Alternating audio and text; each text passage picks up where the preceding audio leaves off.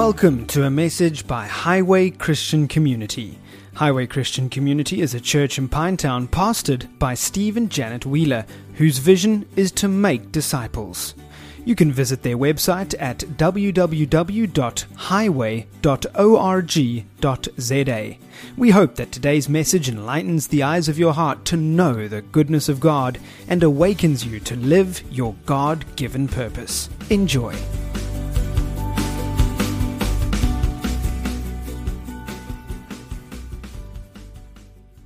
Well, a very good morning to all of you who are listening in this morning by way of radio and those of you who are streaming live to our broadcast this morning.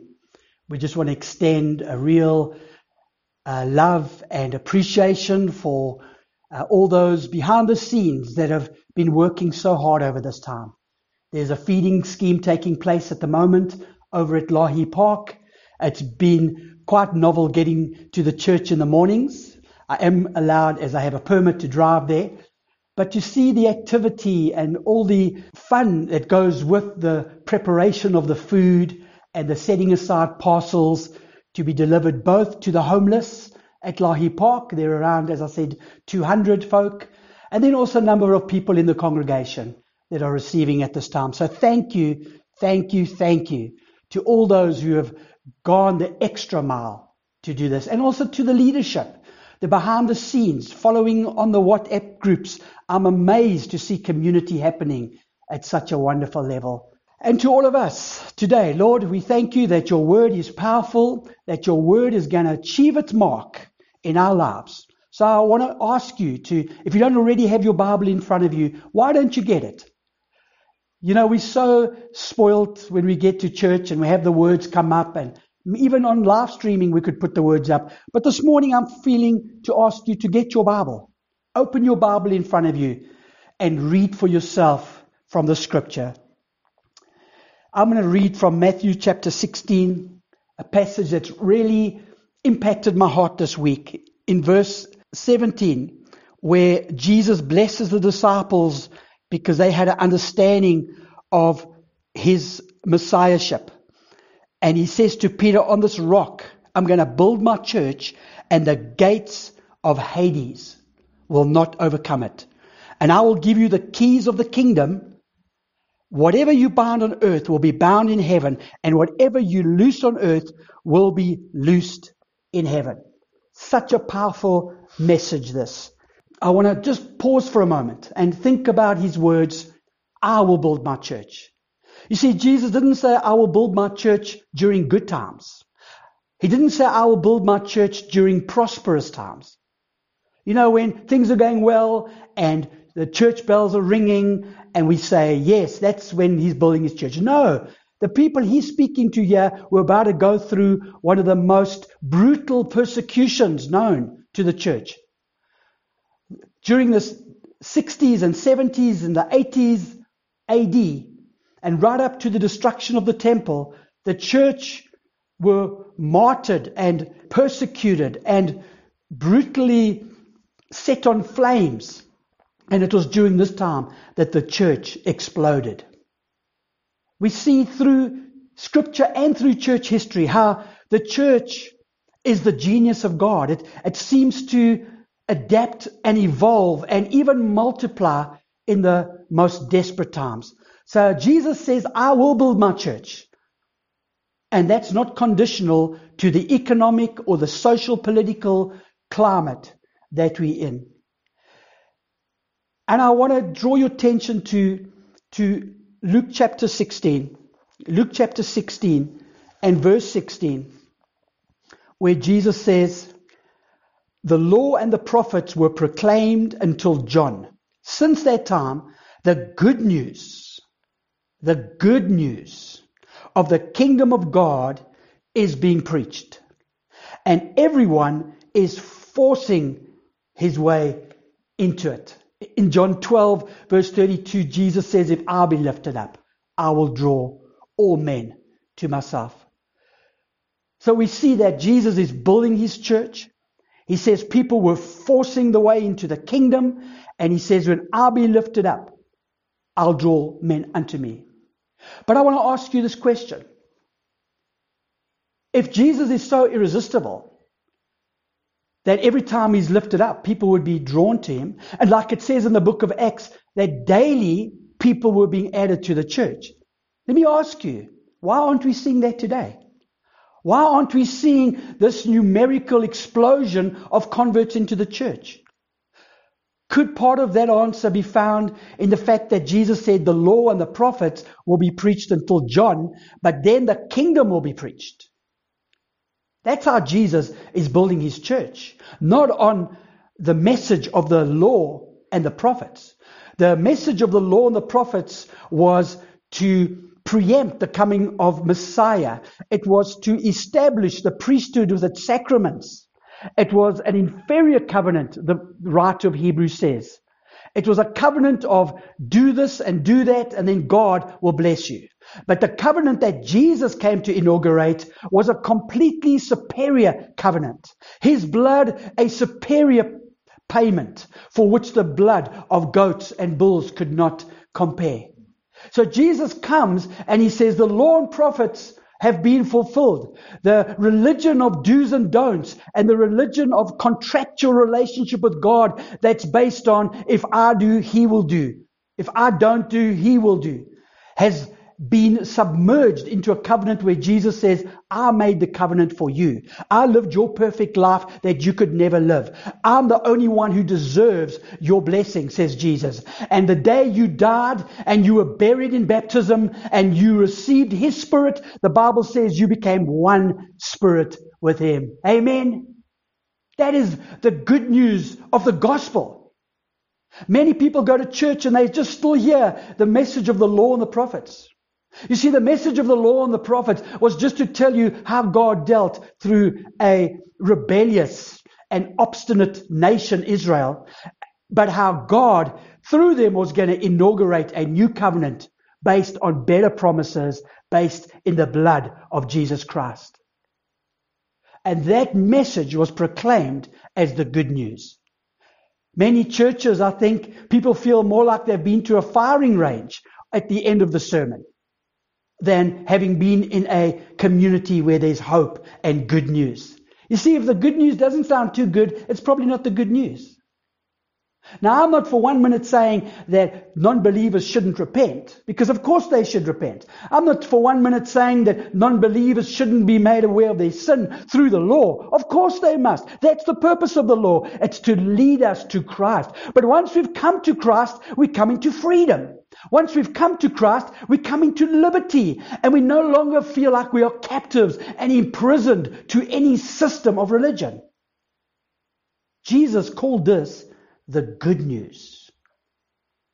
Now, it's interesting that the word that he uses is the word ecclesia for church. When he says church, it's the Greek word ecclesia. It was a word that we only find a few times in the New Testament. And if it's such a big deal that he's going to build his church, you could ask, why didn't he spend more time elaborating? Why didn't the New Testament writers spend more time expounding on the church, other than by inference that letters were written to church? And I think part of that answer is because the people of Jesus' time were very familiar with that word.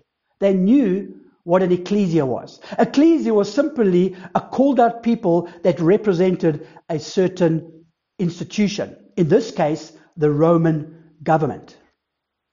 And Sir Ramsay, William Ramsay, you may be familiar with him on Blue Planet, on DSTV, very astute scholar. And he studied the Roman governments and history.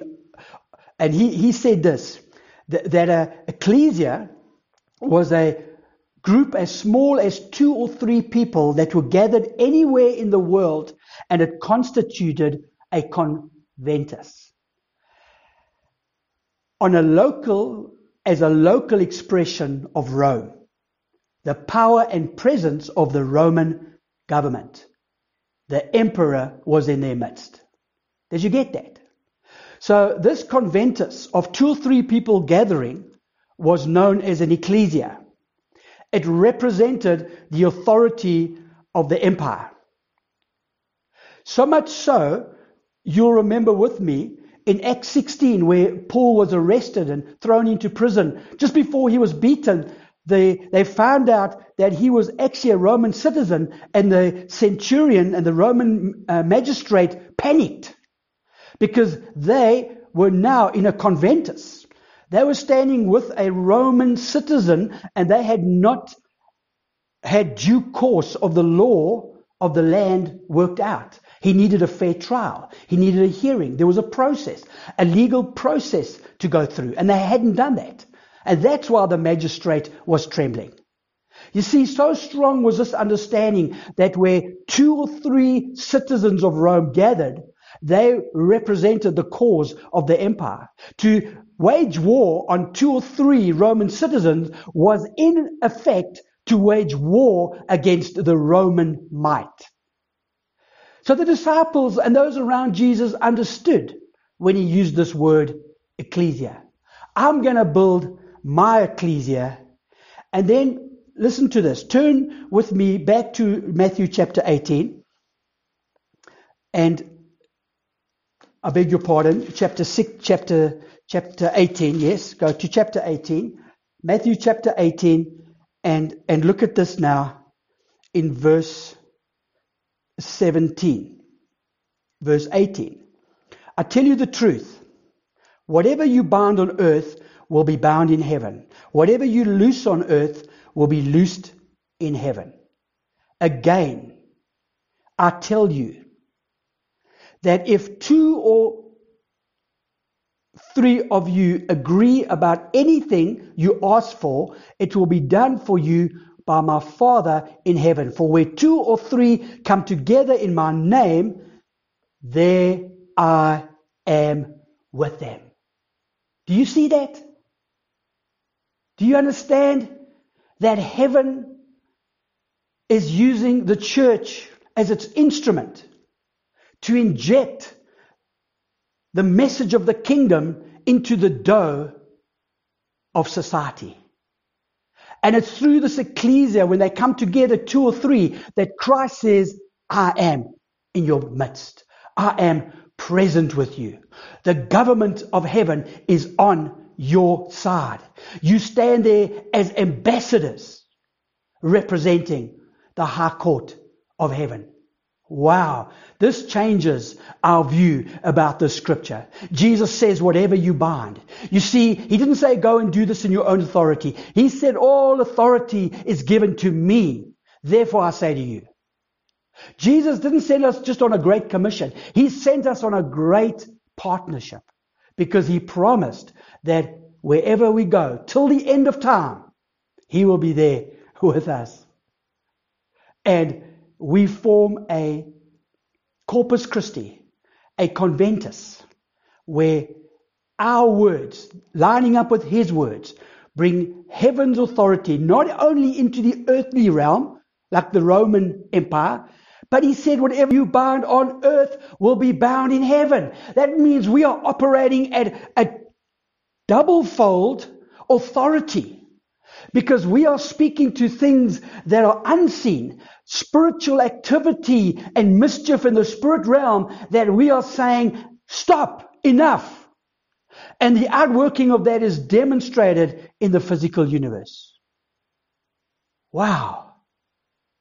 The authority of believers when they come together. Like I said just now, Jesus taught little on the ecclesia because they understood it. But he taught a lot about the kingdom of God. Because the kingdom of God, unlike the law of the Old Testament and the prophets, which only spoke about the then and there and the what should come in the future, the kingdom of God is the now. It's what's at hand. It's what we experience in this life.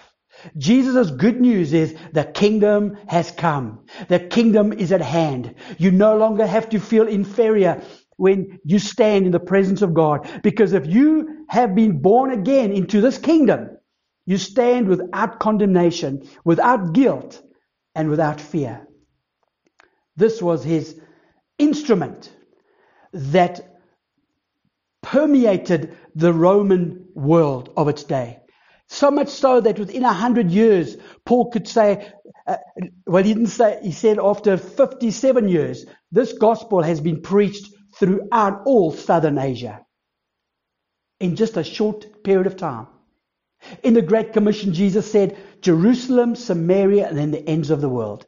If Jesus had chosen the instrument of the temple, it could never have catalyzed as quickly. If Jesus had used the model of the synagogue, it could never have perpetuated so quickly, because it would have been laden down with land and buildings and salaried priesthood and all that. To export and to multiply that takes so much effort. But this ecclesia could penetrate into the very underbelly of the Roman Empire. And within a short period of time, Paul is seen as a father, an apostolic father, writing to the church that's gathered in homes across the known world. We see, I was on Facebook the other day. I think we've all had an overdose of Facebook, and 3 weeks ago, I didn't know what Zoom was. But hey, man, I'm zooming around at the moment, having conversations and having conference calls at the moment. And anyway, on Facebook, I saw this little slogan. It's a conversation between the devil and God. And the devil says, I'm closing down all the churches. And God says, I'm opening millions of new churches. I love that. It's like Satan overplayed his hand. It's like he thought, hey, I'm going to bring something that's going to keep the believers apart. But like we've seen through history, as we've seen through the book of Acts, the church rises up and adapts and copes and multiplies in the midst of these things. I think the devil has overplayed his hand. And if you can just bear with me for this illustration as I take you back to 1995. The World Cup Rugby. Francois Pienaar and the Bokke. And there they went into the final as underdogs because New Zealand was pumping. New Zealand were unbeatable. Joe Maloma could just walk over 6 people without even taking a breath. And here we were in the final, and it looked like all was lost until that last drop kick. Do you remember? Can you remember where you were when that last drop kick took place? I was sitting in my lounge in Pretoria with a group of our leaders from our church sitting around watching the game, holding our breath. And Joel kicked that ball. And like it took hours as that ball tumbled through the air. It seemed like a never-ending journey as it spun up. Is it gonna get through? Yes! And the eruption of joy. But I want to contrast for a moment. Do you remember the look in the New Zealand faces? It was like flabbergasted. They stood there, their jaws dropped. They were like that proverbial cow in a hailstorm staring at a closed gate. They stood there, their jaws hung. They couldn't believe what had just happened.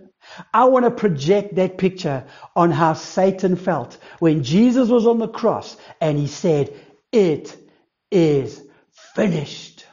I am going to take back what was stolen." What the enemy legally stole. And in the temptation of Jesus, when Satan said, "I'll give you all the kingdoms," Jesus didn't argue with him because legally Satan had taken all the kingdoms. They were handed over to him. And Jesus waited for the right time to say, "It is finished." Jesus is building his church. And Satan's gates cannot hold captive those who Christ is setting free.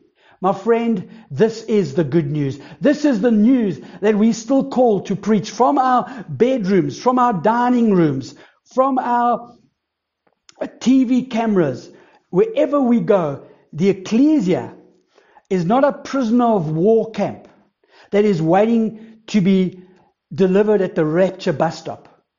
It's not sitting around saying, "Well, I hope Jesus comes soon because hold the fort for I am." And we think we are required just to sit back as prisoners in a prisoner of war camp. No, my friend, we have got an advantage to enforce the victory that Jesus found on the cross.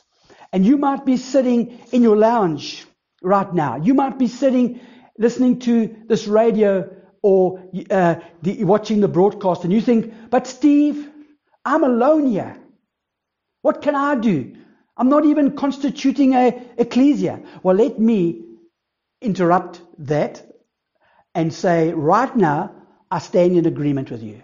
Right now, those listening to the sound of my voice, those seeing on streaming right now, I want to say to you, I'm in agreement. On earth as it is in heaven.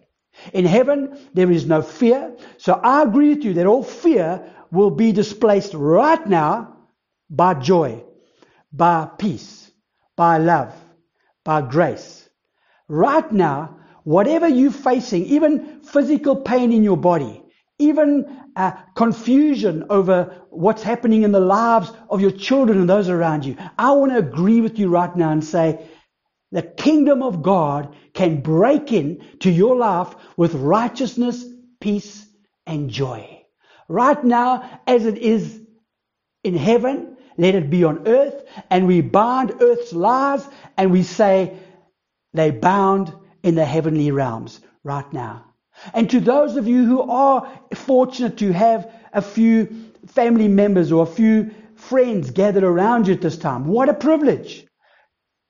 I want to remind you again, as you take the cup, as you take the bread, as you sit around and say, Lord, we lift this up. You have formed a conventus. You have formed a Corpus Christi. You are now the church meeting in your home that has been planted and commissioned and sent right now out of this local apostolic house of Highway and the other apostolic churches that are relating around us. And you have been delegated authority to bind on earth to see it bound in heaven. In Jesus' name. You don't need a theological degree to do that. You don't need to even go to seminary for 5 years. a seminary for 5 years. You just need to take the words of this book and say, Lord, I believe that on earth as it is in heaven. We are not a prisoner of war camp, but we are the body of Jesus Christ, the ecclesia. And we are proclaiming the kingdom. I don't know how much time we got left this morning. I wanted to keep it to about 25 minutes. So have an awesome day. God bless you. And we'll be communicating shortly about our next step we're taking. Next week, I want to talk around how the ecclesia advances the kingdom of God. God bless you. Thank you for being with us today. Amen. If you've never committed your life over to the Lord Jesus Christ, and you ask yourself, if I were to stand before God today, what confidence do I have that I will spend eternity with Him? If you ask that question and there's any uncertainty, any shadow of doubt, let me tell you today, you're not the first person to ask this question. There was a man in Jesus' day by the name of Nicodemus. He came to the Lord at night and asked Jesus, how can a man enter into this kingdom? And Jesus said, you have to be born again. You see, my friend, every person who calls themselves a Christian, a believer, had to come to that point where they were born again. To be born again doesn't mean that I belong to a certain church group. It doesn't mean I've been through certain rituals of religious activity. It doesn't even mean that I am present in church every Sunday. What it means is I've come to a place of knowing that God so loved me that He sent Jesus Christ to be my Savior, to take on my fallenness, my sinfulness, and pay the full price. You see, Jesus' death on the cross was much greater a sacrifice than what your sin deserved. Jesus was an overpayment. It would be like tipping the car guard R1 million. It would be something exorbitant and unbelievable. This, my friend, is what Jesus did at the cross for you and me. And when we believe that it only is through what he has done, it is only through that payment that I am rendered righteous in God's presence. Only then, when I call out for that free gift of forgiveness and righteousness, that my spirit that has been dead and separated to God gasps at the first breath of fresh air and comes alive, the Bible says. Made alive, joined together with the Lord. And it might not be accompanied by great emotional catharsis. It might not be accompanied by goosebumps and tears. But more important than that is that God has promised that a miracle takes place when we put our faith in the death, burial, and resurrection of Jesus, recognizing that nothing else could cleanse our consciences from rebellion and from dead works.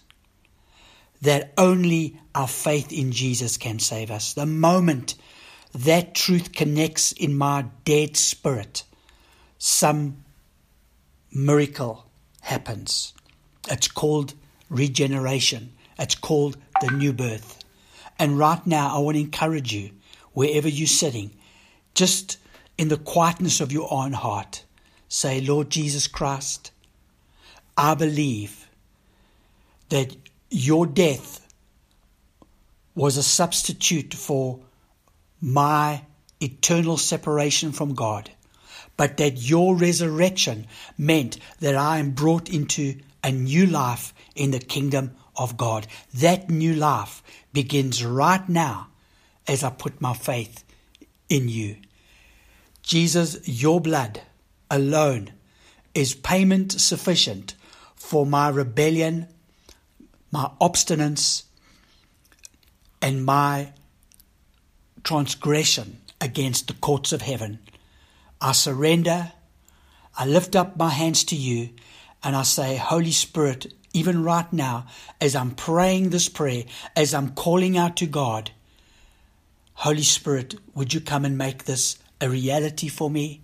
Make it personal and intuitively that I may know, Holy Spirit, that this gospel is the solution and the answer to my separation from God. I come boldly now and say, thank you, Lord, for the free gift that you have given me through Jesus Christ. Amen. Thank you for spending this morning with us, listening to the broadcast. If you prayed that prayer, please get on the phone to a friend that you know is a believer and tell them about it. Contact the church, go online, connect through the Facebook, but share your newfound faith in Jesus. And please get on the phone and contact somebody who just needs a word of encouragement at this time. Those of you who are listening that are part of the Highway Church in Pinetown, I just want to extend love from Janet and myself and the leaders here. And just to assure you that you're in our thoughts and prayers, please contact one of the leaders if you haven't been contacted or you have not been connected. Let someone know how you are, where you are, and let's get connected in, either through WhatsApp or through SMS or through Facebook or somehow. Let's stay connected together at this time. God bless you. Have a wonderful day, and I hope that I can share with you again soon. Amen. That was a message from Highway Christian Community, a church in Pinetown pastored by Steve and Janet Wheeler. You can download this sermon and find other resources by visiting www.highway.org.za. Until next time, may you know that God loves you unconditionally and He has a divine purpose for you.